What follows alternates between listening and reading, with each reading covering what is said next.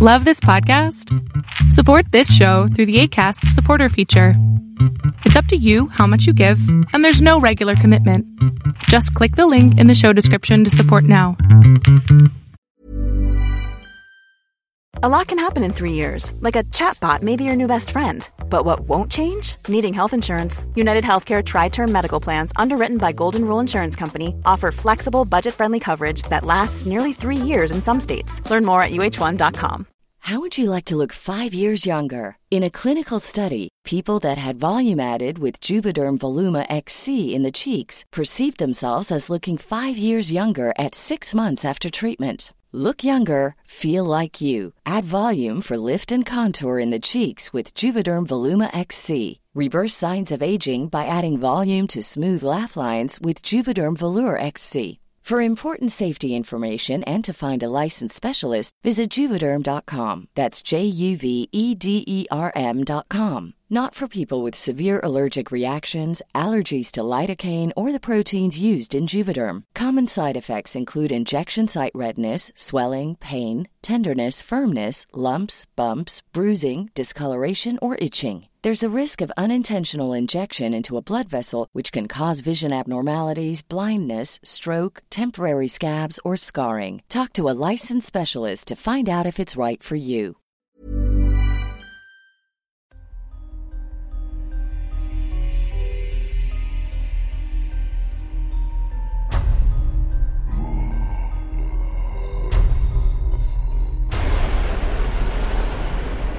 Welcome to Tales to Terrify.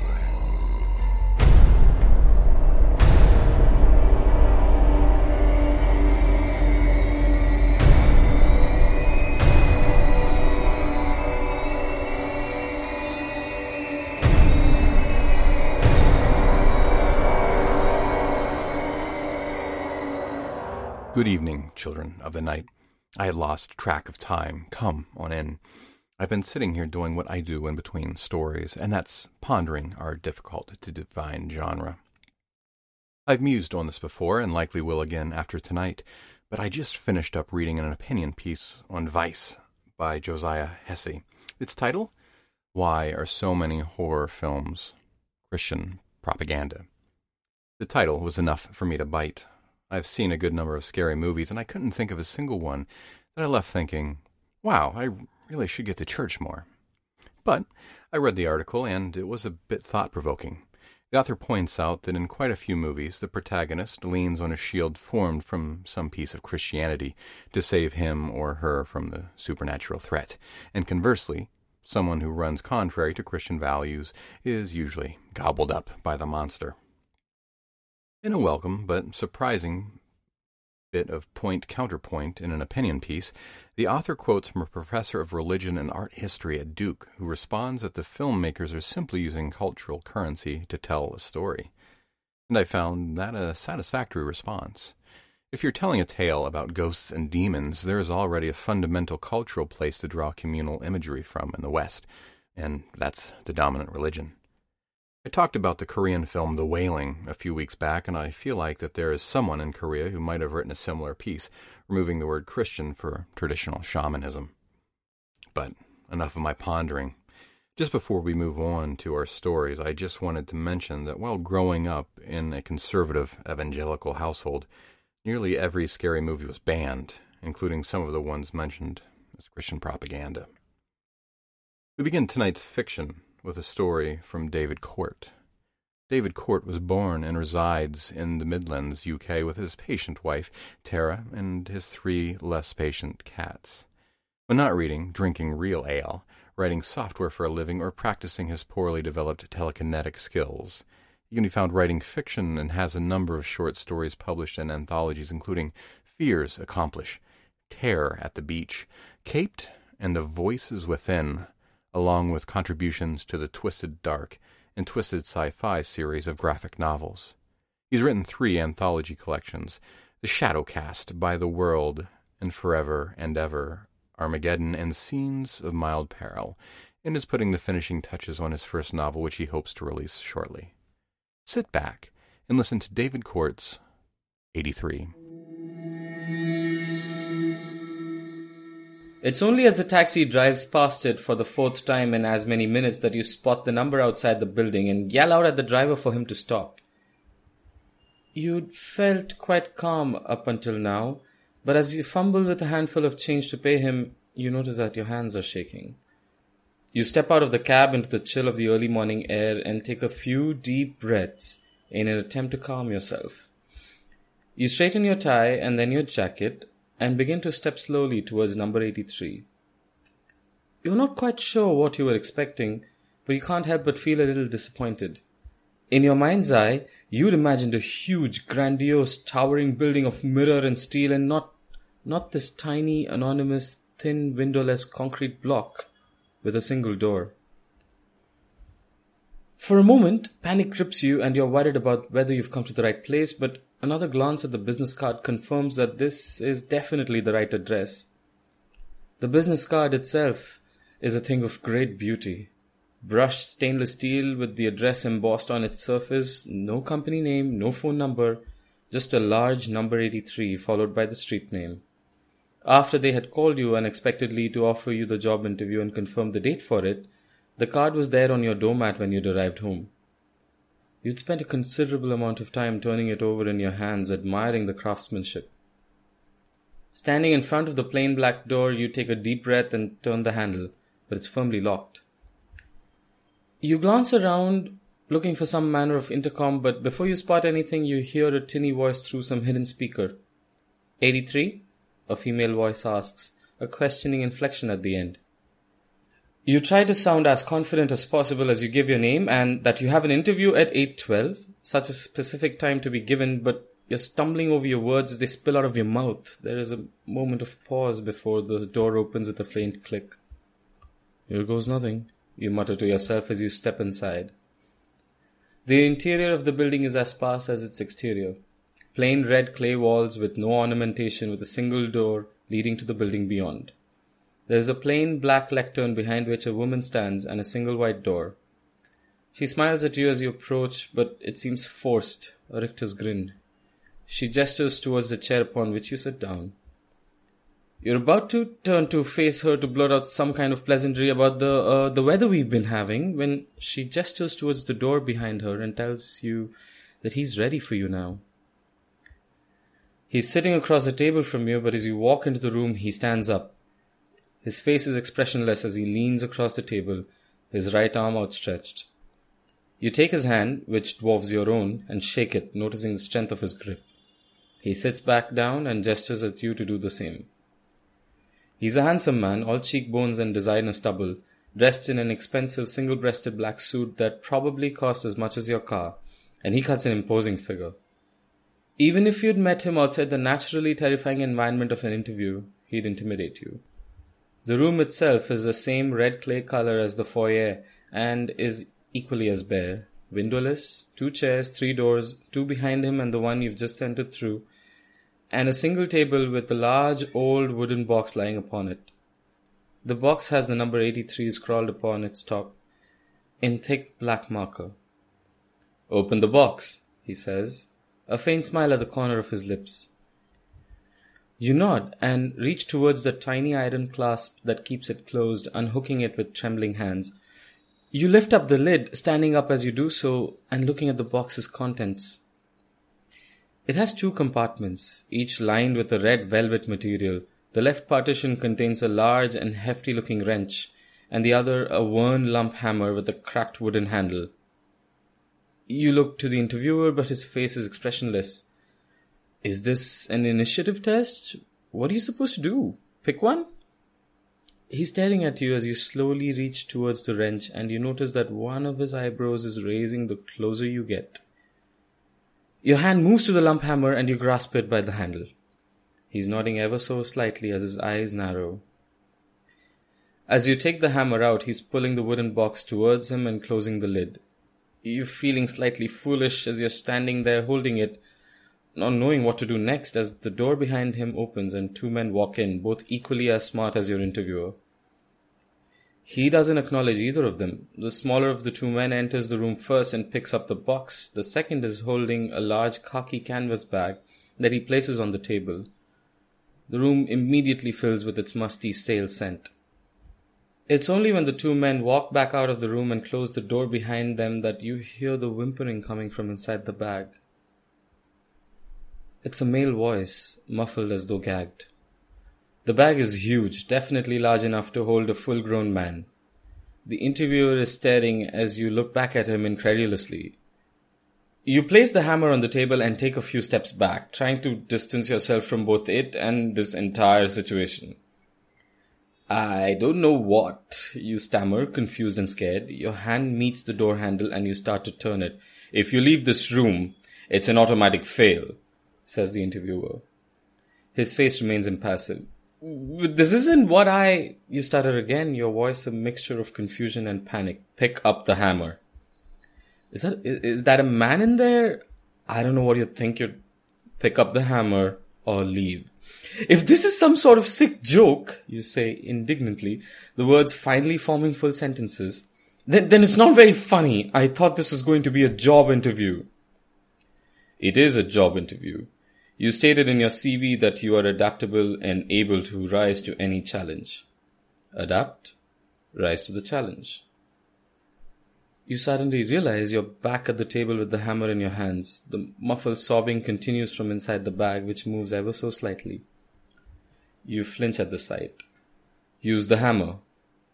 This can't be real, right? This has to be a test. It's a trick of some kind designed to see how you react. You've heard about this sort of thing before. Extreme psychological tests designed to weed out the weak. Yeah, that's probably a dummy in the bag with some kind of speaker to make it sound alive. As you watch it, it's definitely not moving now. You probably imagined it. A number of things go through your mind as you bring the hammer back. The promised salary that makes your current wage look like peanuts. The bonus package for relocating and the sheer esteem that working for this place will do for your credibility. The hammer thuds down in the center of the bag against something soft, organic. The whimper turns to a sudden stifled cry of pain as the bag jolts violently. That felt real, you think, as you stagger back. You drop the hammer that lands at your feet with a metallic clunk. There's now drawn-out sobbing coming from inside the bag. The interviewer stares at you again. "Pick up the hammer or leave." You look from him to the hammer and put both your hands over your mouth. Your heart is racing and your breathing is coming thick and fast as you try to figure out what you're going to do next. Could the police, would they believe you? What if this was just a test? Moreover, if not, you're the one who used the hammer. Whose word would they believe? Again, you realize you're holding the hammer. For the next few minutes while you use the hammer repeatedly, you find it easier if you stare at the interviewer, not at the bag. If only it was so easy to shut the noises out. The wailing that the bag makes with each blow, the gurgling cracking that it makes with every few hits. You stagger back, exhausted, weeping. "Open the bag," commands the interviewer. You tentatively approach the undulating canvas and your finger grips on the zipper and slowly pulls it open. The ruined red thing that lies curled in the fetal position inside the sodden interior barely resembles a man anymore. Whatever it is glares at you with a single tear-filled bright blue eye from a shattered patchwork thing that was once a face. A cry of anguish pours out of you as you look at your handiwork. "You did this," that single unblinking eye says. "You did this." "Finish the job," barks the interviewer. Your grip loosens around the handle of the hammer, your palms soaking with sweat. "It'd be an act of mercy now. Finish the job," he insists. "I can't," you sob, the hammer falling to the ground. When it was hidden in the bag, it was easier. Now your actions had a face. The two men walk back into the room. Without meeting your gaze, the taller of the two zips the canvas back up and takes it out of the room, a thin trail of blood dripping in its wake. The other man picks up the hammer and walks out, the interviewer following him. You're alone. You're contemplating your next action, whether to go back out the way you came in and run for it, when the interviewer steps back into the room, now carrying a clipboard. You briefly get a glimpse of tiny black writing on a sheet of paper attached to it, a document crisscrossed with green ticks and red crosses. There are a few moments of silence as he reads it. A smile forms on his face. Congratulations. We found a suitable position for you. Welcome on board. You shall shocked as he takes you by the shoulder and walks you towards the door that you've yet to see open. There's the beginning of hysterical laughter leaving your lips as you turn the handle and step inside, the interviewer remaining in the room and closing the door behind you. Your eyes don't even have the time to acclimatize to the dim light before they've got the gag in your mouth and pushed you into the canvas bag.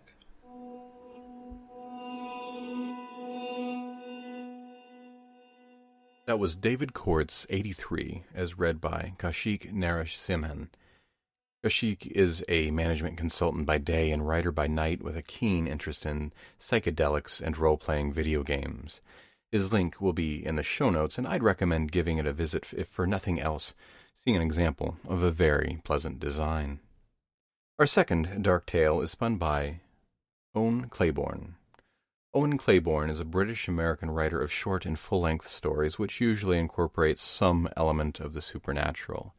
He lives on a wind-swept island in the North Atlantic. And here comes Owen Clayborn's The Worms.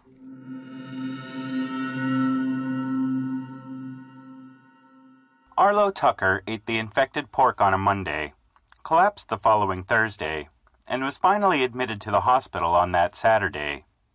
After no small amount of deliberation, and toing and froing of nurses, and coming and going of doctors, the tentative conclusion was drawn that Tucker, the famous novelist, did not have tuberculosis at all.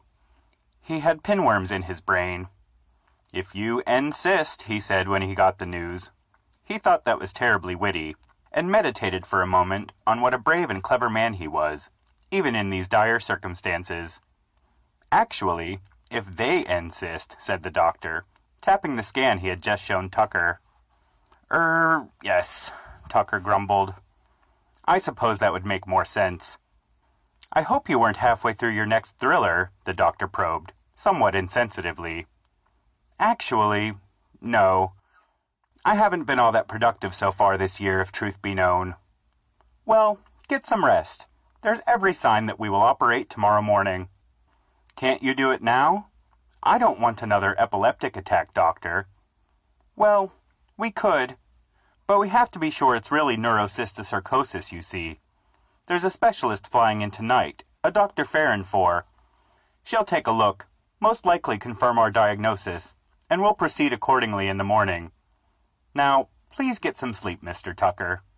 Alone again, Arlo tried to relax. He had brought his laptop with him to the hospital, probably in vain. He had the bare bones of a new novel, and wanted to work on the thing, but his fainting episodes this afternoon had put a stop to that.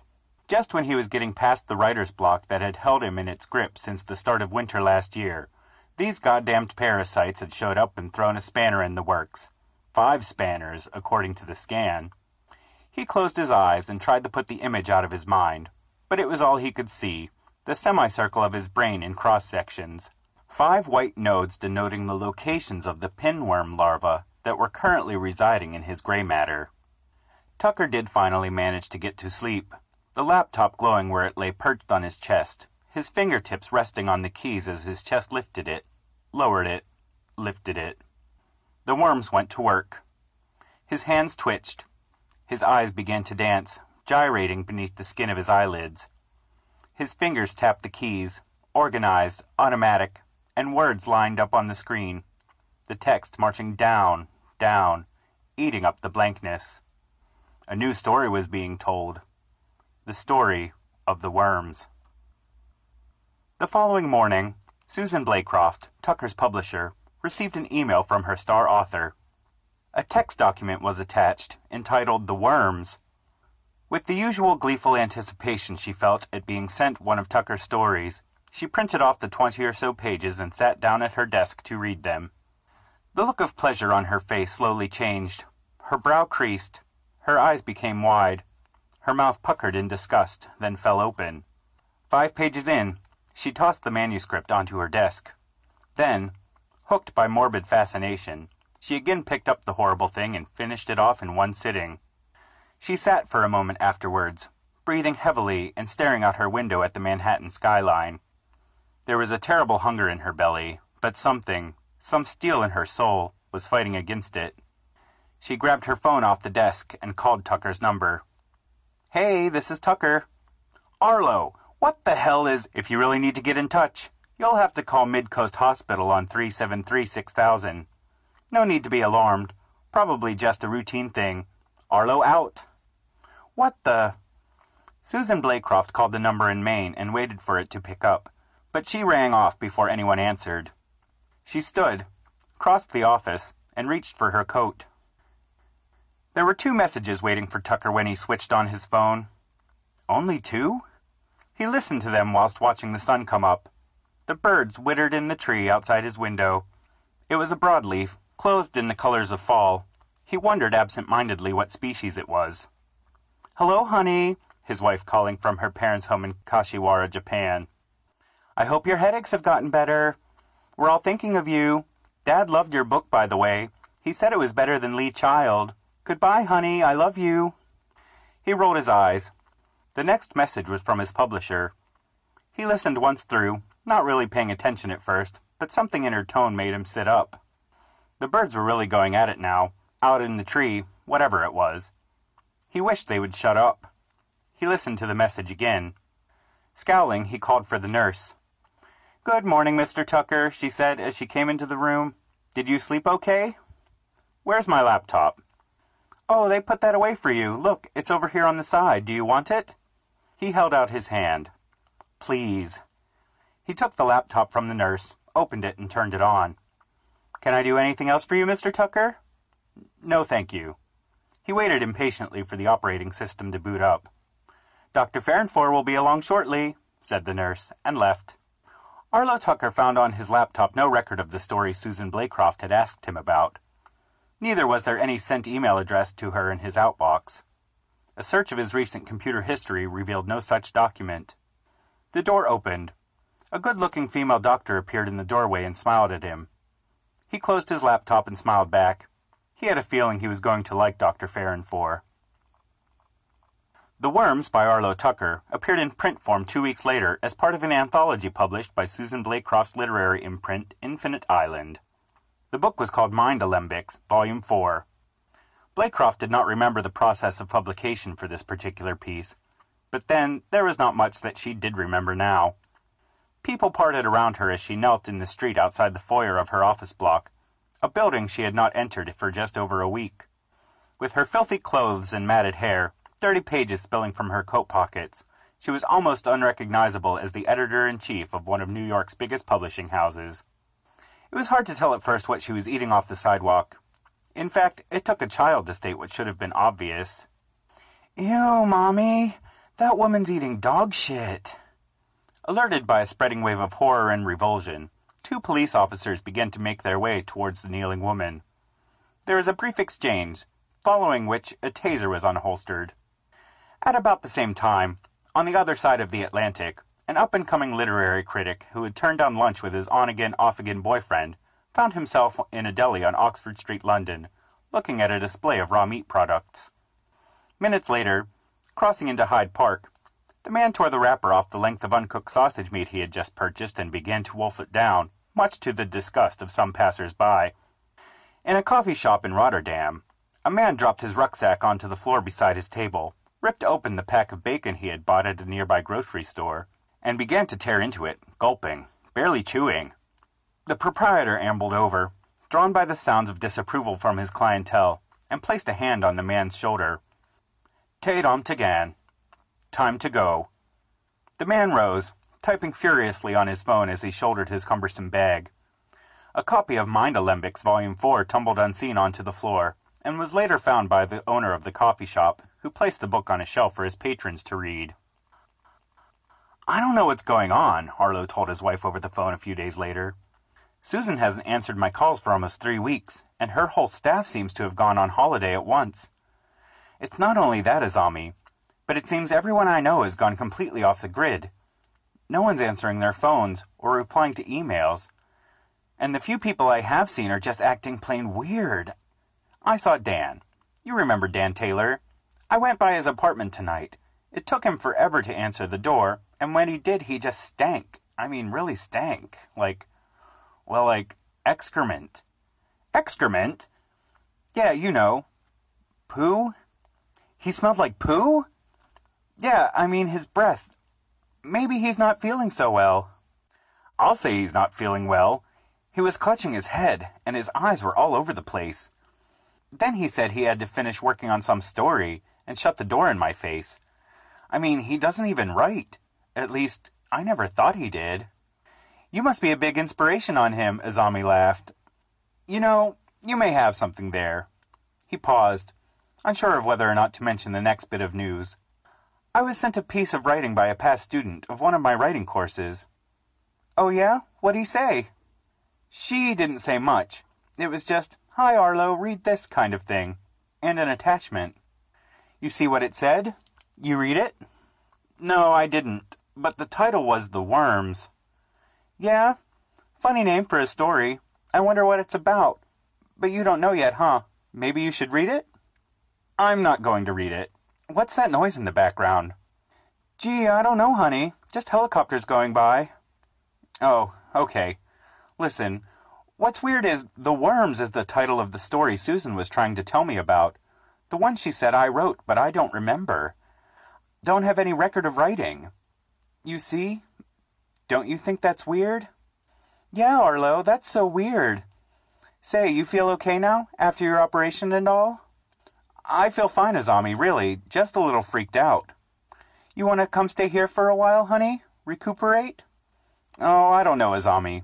You know I'd love to, but you're working on something. I understand.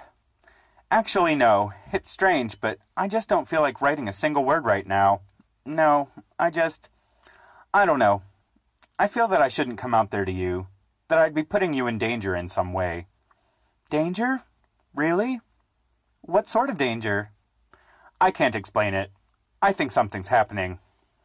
2 days later, Azami sat on the floor in her parents' house and turned on her phone. She hadn't checked her social media accounts for a while. She had been all over social media once upon a time, before she had gotten bored with cat pictures, inspirational quotes, and constant updates about the utterly ordinary kids of people that she didn't know. She had accounts with all the major websites, as well as a few of the lesser-known ones. She picked her favorite and entered her account details. She waited for the server to log her in. It was taking a long time. In the background, she could hear her mother sloshing around in the toilet, giving it a good clean, Azami thought. Then a message popped up on the screen, and she frowned. The website was down. She tried another social media network. The same thing happened. On the third attempt, a website finally let her in. Her mother walked past, and Azami said hi, but the elderly woman's mouth was full, and she didn't answer. Azami began to read the top posts. She gasped and covered her mouth. Oh, yeah, Ma! Every single post was entitled The Worms, and consisted of a block of text. In each and every instance, the post had been shared and thumbs up thousands of times. She phoned Arlo. It's the middle of the night, Azami. Arlo, something crazy. Ari, Ma. What is it? What's wrong? Something crazy is happening. That story. What story? Slow down. The Worms. Oh, for crying out loud. I'm sick to death. Look, send it to me. Send it? Send it to me? I want to read this damn thing. A moment later, Arlo sat in the darkness and the silence and opened his laptop. He got into his emails and waited for one for Azami to drop into the inbox. It was windy outside, and he listened to the trees rushing and hushing in the woodland that surrounded his house. Somewhere, an owl hooted. Masked by the sounds of nature, he thought he could make out, on the very edge of hearing, the distant rattle of gunfire. The email arrived. Arlo opened it. The Worms. He began to read. He stared at the screen, his heart thudding. This is the beginning of the domination of the worm. A new phase in the integration of our species has begun, and exposure to our offspring will now be maximized. You will replicate the following message wherever you can. Half an hour later, he put the laptop aside with shaking hands, stood uncertainly, and wandered downstairs. He opened the fridge and rummaged around, suddenly ravenous. His hand closed on a pack of hamburger meat, fresh from the butcher's. He took it out and closed the door. A moment later, the wrapper fluttered to the floor, and the sounds of chewing mixed with the susurration of the wind in the trees.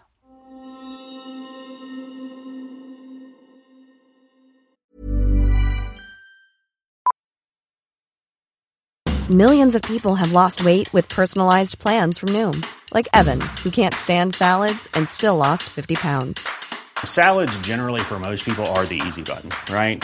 For me, that wasn't an option. I never really was a salad guy. That's just not who I am. But Noom worked for me. Get your personalized plan today at Noom.com.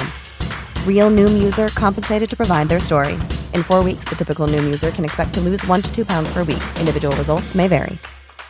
Quality sleep is essential. That's why the Sleep Number Smart Bed is designed for your ever-evolving sleep needs. Need a bed that's firmer or softer on either side? Helps you sleep at a comfortable temperature? Sleep Number Smart Beds let you individualize your comfort, so you sleep better together. J.D. Power ranks Sleep Number #1 in customer satisfaction with mattresses purchased in-store. And now, save 50% on the Sleep Number Limited Edition Smart Bed for a limited time. For J.D. Power 2023 award information, visit jdpower.com/awards. Only at a Sleep Number store or sleepnumber.com. One size fits all seems like a good idea for clothes until you try them on. Same goes for healthcare. That's why United Healthcare offers flexible, budget-friendly coverage for medical, vision, dental, and more. Learn more at uh1.com. That was Owen Clayborn's The Worms, as read by our very own editor, Scott Silk. Scott Silk spends long days staring into the dark heart of corporations and is forbidden to speak about what he sees there. In his spare time, his interests include reading, writing, urban gardening, traveling, foreign cuisine, tattoos, social justice, cartoons, growing his hair out, and not wearing pants. Originally from rural western Pennsylvania, he now lives in Brooklyn with his boyfriend, 2 cats, and a collection of houseplants. He can sometimes be found babbling about speculative fiction and his other interests on Twitter, at ScottSilk13. Thank you, Scott. And here comes our third story of the evening, children of the night. A former youth worker who has spent roughly half his life in England and the other half in Canada, David Antrobus now pursues writing as a vocation, demonstrating his lifelong and unerring talent for eking out low-paying work. He has written music reviews, articles, essays, creative nonfiction, and fiction for venues as disparate as the Georgia Strait, Pop Matters, and Indies Unlimited. He has also published 2 nonfiction ebooks and has several dark, disquieting, and often surprising humane stories featured in various anthologies. Somewhat obsessive-compulsive, definitely post-traumatic, he nevertheless values kindness very highly. He lives just east of Vancouver. And now, I think you'll enjoy David Antrobus's They Were Pale, and They Came Out of the West.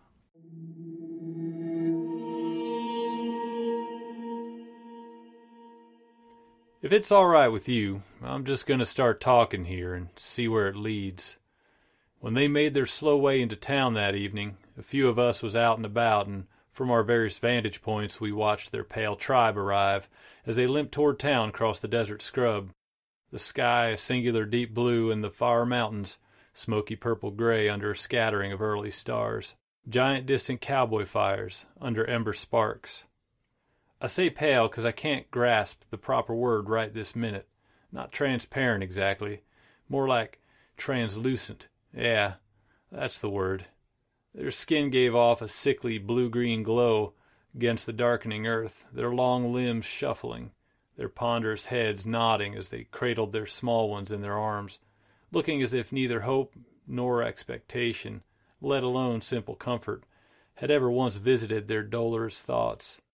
There were perhaps around 100 of them, and they walked in clumps of 4 or 5, or sometimes as many as 10.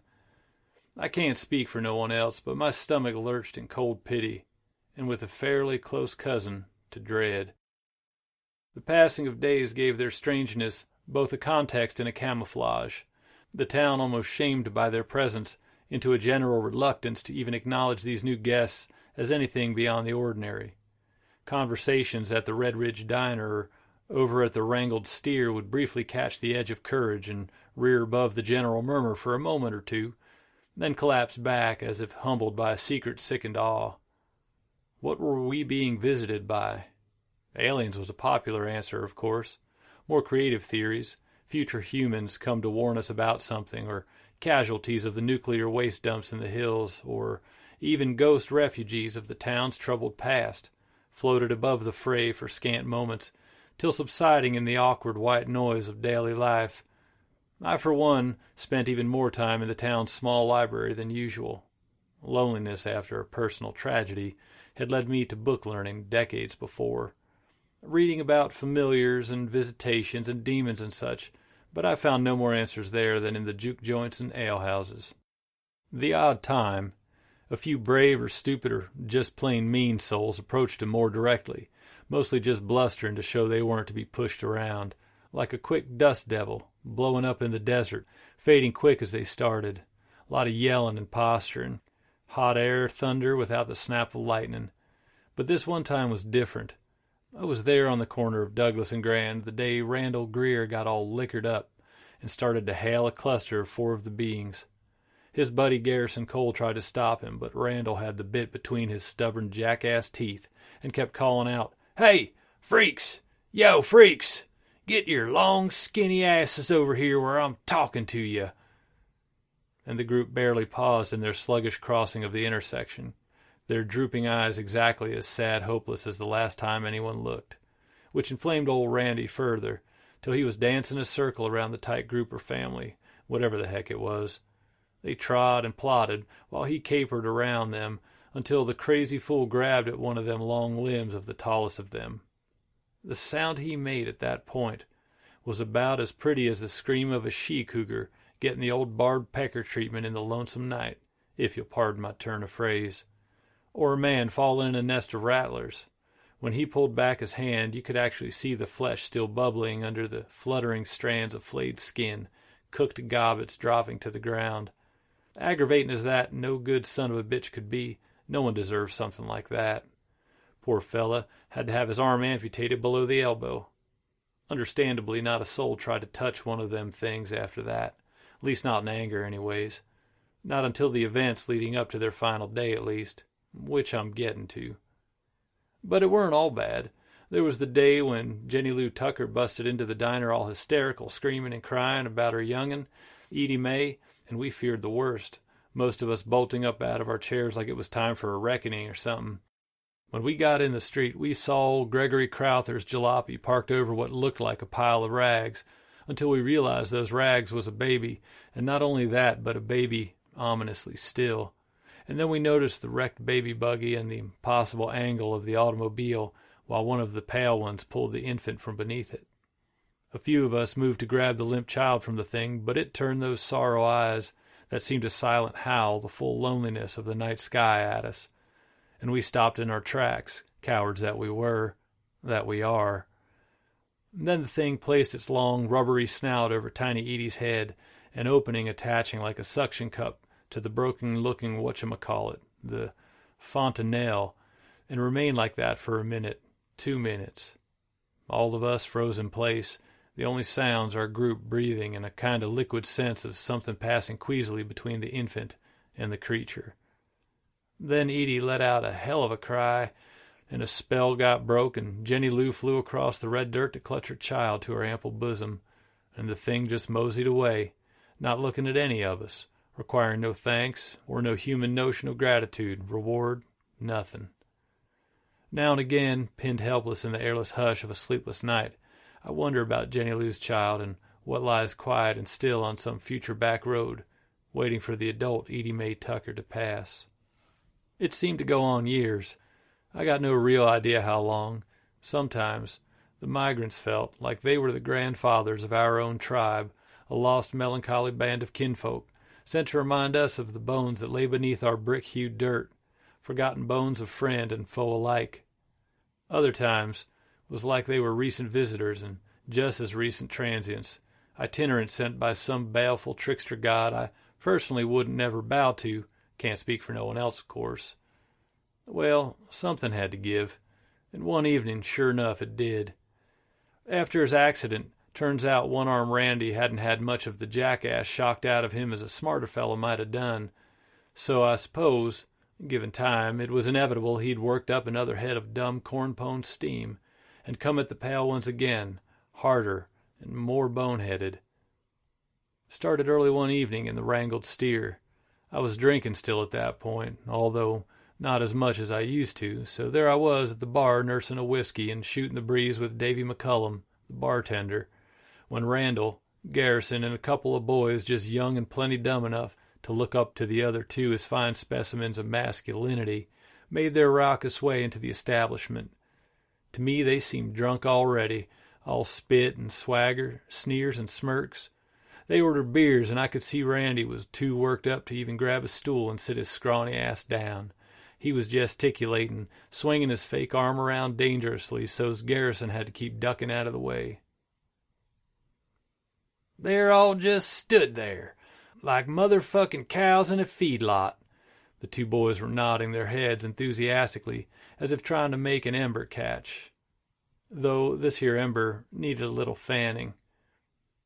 Yeah, Randy, said one of them. I think his name was Boyd. We'll call his buddy Floyd. Their names don't matter much, and besides, my memory ain't what it used to be. Creepiest thing I ever saw. Stood there like they's asleep. Fuck, yeah, said Floyd. Fellas, let's just try and forget about 'em, and have a few beers and shoot some pool. Once again, poor Garrison trying to play peacemaker. Makes me wonder why he ever bothered trucking with that fool. Suppose we'll never find out now, at least not in this life, which I'm starting to hope's the only damn one. I ain't forgetting nothing. Mutant fucks. Clean took my arm off in case you need your memory jogging, Garrison Cole. And this shithole of a town should be giving me a goddamn purple star after what I'd done. The only one around here with a dick big enough to stand up to him. He spit on the floor, took another slug of whatever watery piss he took for a real man's beer. Fuck yeah, said Floyd. Damn right. Don't either need nor want their kind around here. And besides... This went on a while as they got louder and more belligerent. I mostly tuned them out, knocked back a couple more whiskeys, and decided to get on home. These boys were just not about to simmer down. I settled with Davy, who rolled his eyes at the commotion in front of him and headed out. The encroaching night was quiet. Couldn't even hear the barking of a dog. No wind whatsoever. After all that yelping and yapping, it was a nice contrast. As I turned down Grand Street, I saw a group of the beings stood stock still in a weedy lot beside Hank's Hardware. Far as I know, they were the same ones got Randy all riled up earlier and hadn't even moved since. There were 5 of them, 2 of the little ones perched in their arms, each of them looking lost and abandoned in its own opaque thoughts. I tried to avert my eyes as I passed, but something made me slow and look right at 'em. Probably the 3 whiskeys burning in my gut, truth be told. We all got a little Randall Greer inside us, I suppose. What's your business here, strangers? Why you gotta upset the good folk of this sleepy town? Even to me I sounded weak and prissy, like a tired old preacher man, too weary to even do much preaching. They slowly turned to look at me, and I was taken with an odd feeling I can't properly describe. It was like I was a child and I'd done some bad thing at school, and now my pa was waiting for me to fess up, his very patience adding to my shame the longer I stayed mute. Like they knew more about me than I did myself. I felt dishonorable, scandalized, panicked. I had to work real hard to break eye contact and was about to hightail it out of there when I heard the familiar braying of the Greer gang. Shit. They was staggering a little, but I could tell they meant business, even Garrison. And sitting there, all snug in Randy's remaining hand, was a big old Smith & Wesson 6-shooter. My heart rate went up a notch. I could already see the futility, but I had to try, especially with Garrison so far gone to act as brakeman on this runaway train of fools. That's a bad idea, Randall Greer. Boyd laughed at my accidental poetry and mimicked me. That's a bad idea, Randall Greer. A bad idea, Randall Greer. Randy backhanded Boyd with his real hand. The sound was like a firecracker in the still air. Shut the fuck up! Randy's face was all screwed up and uglier than a 3-legged cur. He turned from the chastened young whelp and fixed me with a glare. "You gonna stop me, old-timer?" "Not much I can do, seeing as I'm unarmed and you at least got one."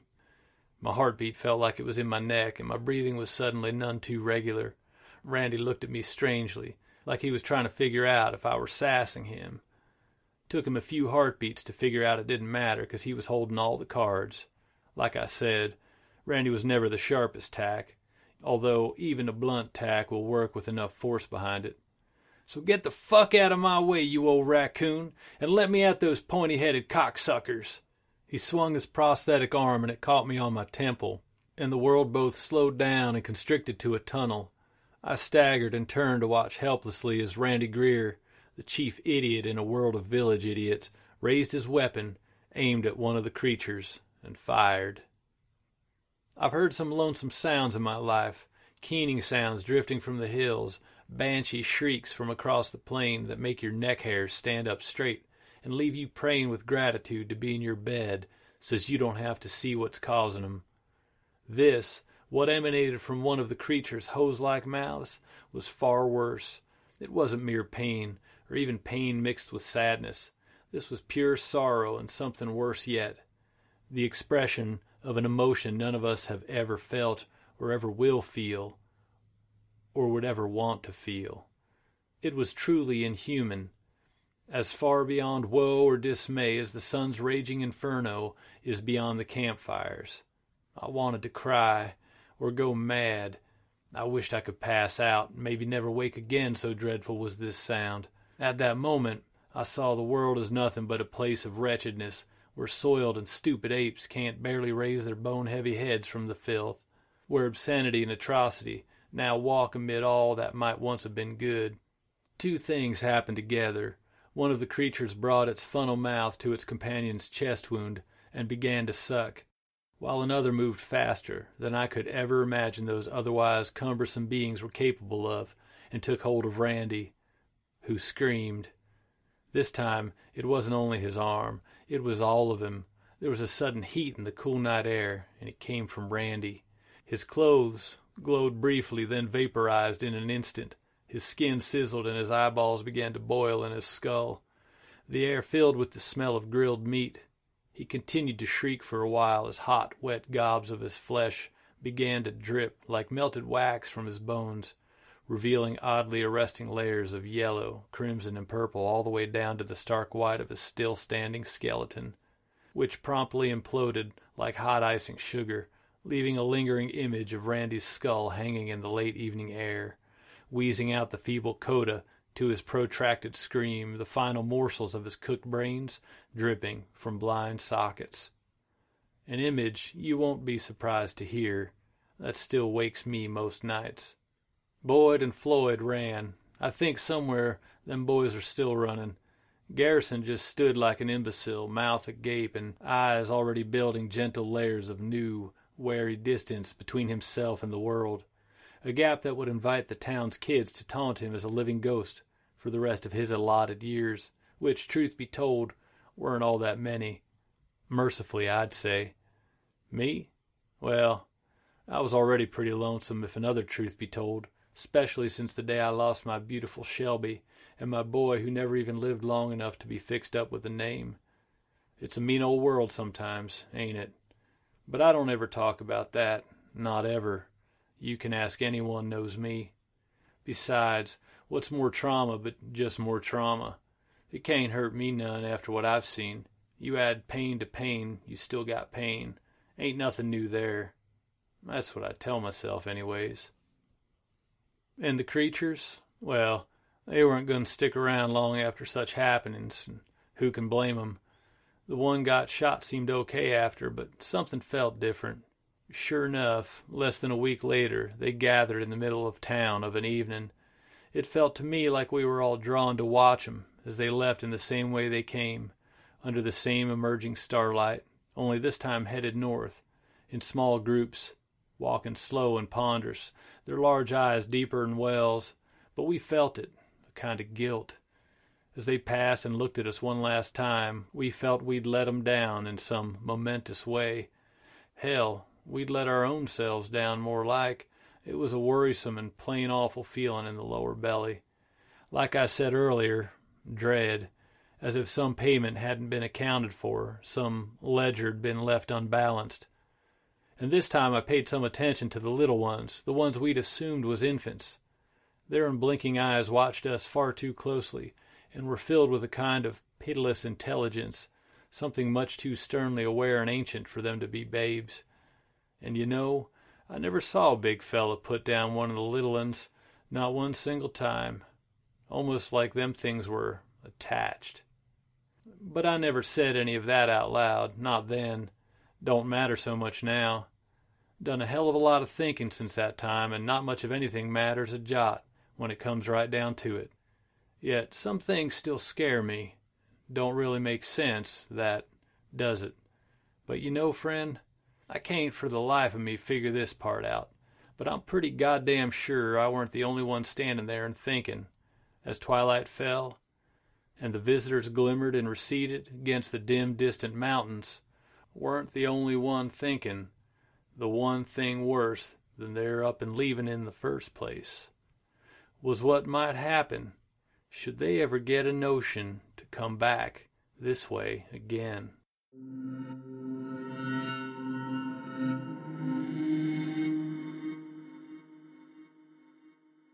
That was David Antrobus's They Were Pale and They Came Out of the West, as read by Jonathan Dans. Jonathan Dans is a writer who lives on the edge of the New River Gorge, that is, in West Virginia, with his wife and daughter and a menagerie of domestic pets. When not narrating, Jonathan can be found working on his first novel, riding his bike in the woods, or hanging out with his family. He even manages to hold down a steady job. If the mood strikes, visit him at his blog, Words and Coffee, at jonathandans.com. Link, of course, will be in the show notes. Thank you, Jonathan. That will be our show for the evening, Children of the Night. Our show was produced by our editors, Philip Oldham and Scott Silk, and theme music by David Rakelin. Join us again next week for another episode of Tales to Terrify.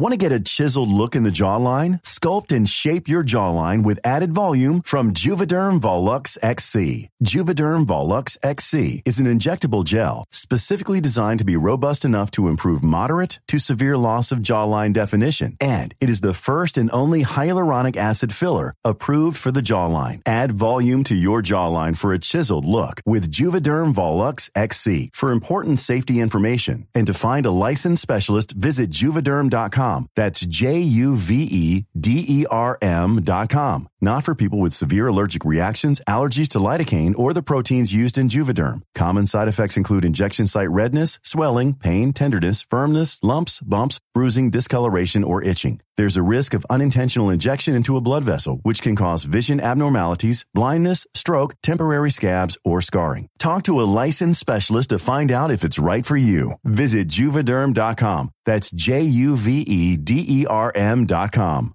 Mom deserves the best, and there's no better place to shop for Mother's Day than Whole Foods Market. They're your destination for unbeatable savings, from premium gifts to show-stopping flowers and irresistible desserts. Start by saving 33% with Prime on all body care and candles. Then get a 15-stem bunch of tulips for just $9.99 each with Prime. Round out Mom's menu with festive rosé, irresistible berry chantilly cake, and more special treats. Come celebrate Mother's Day at Whole Foods Market.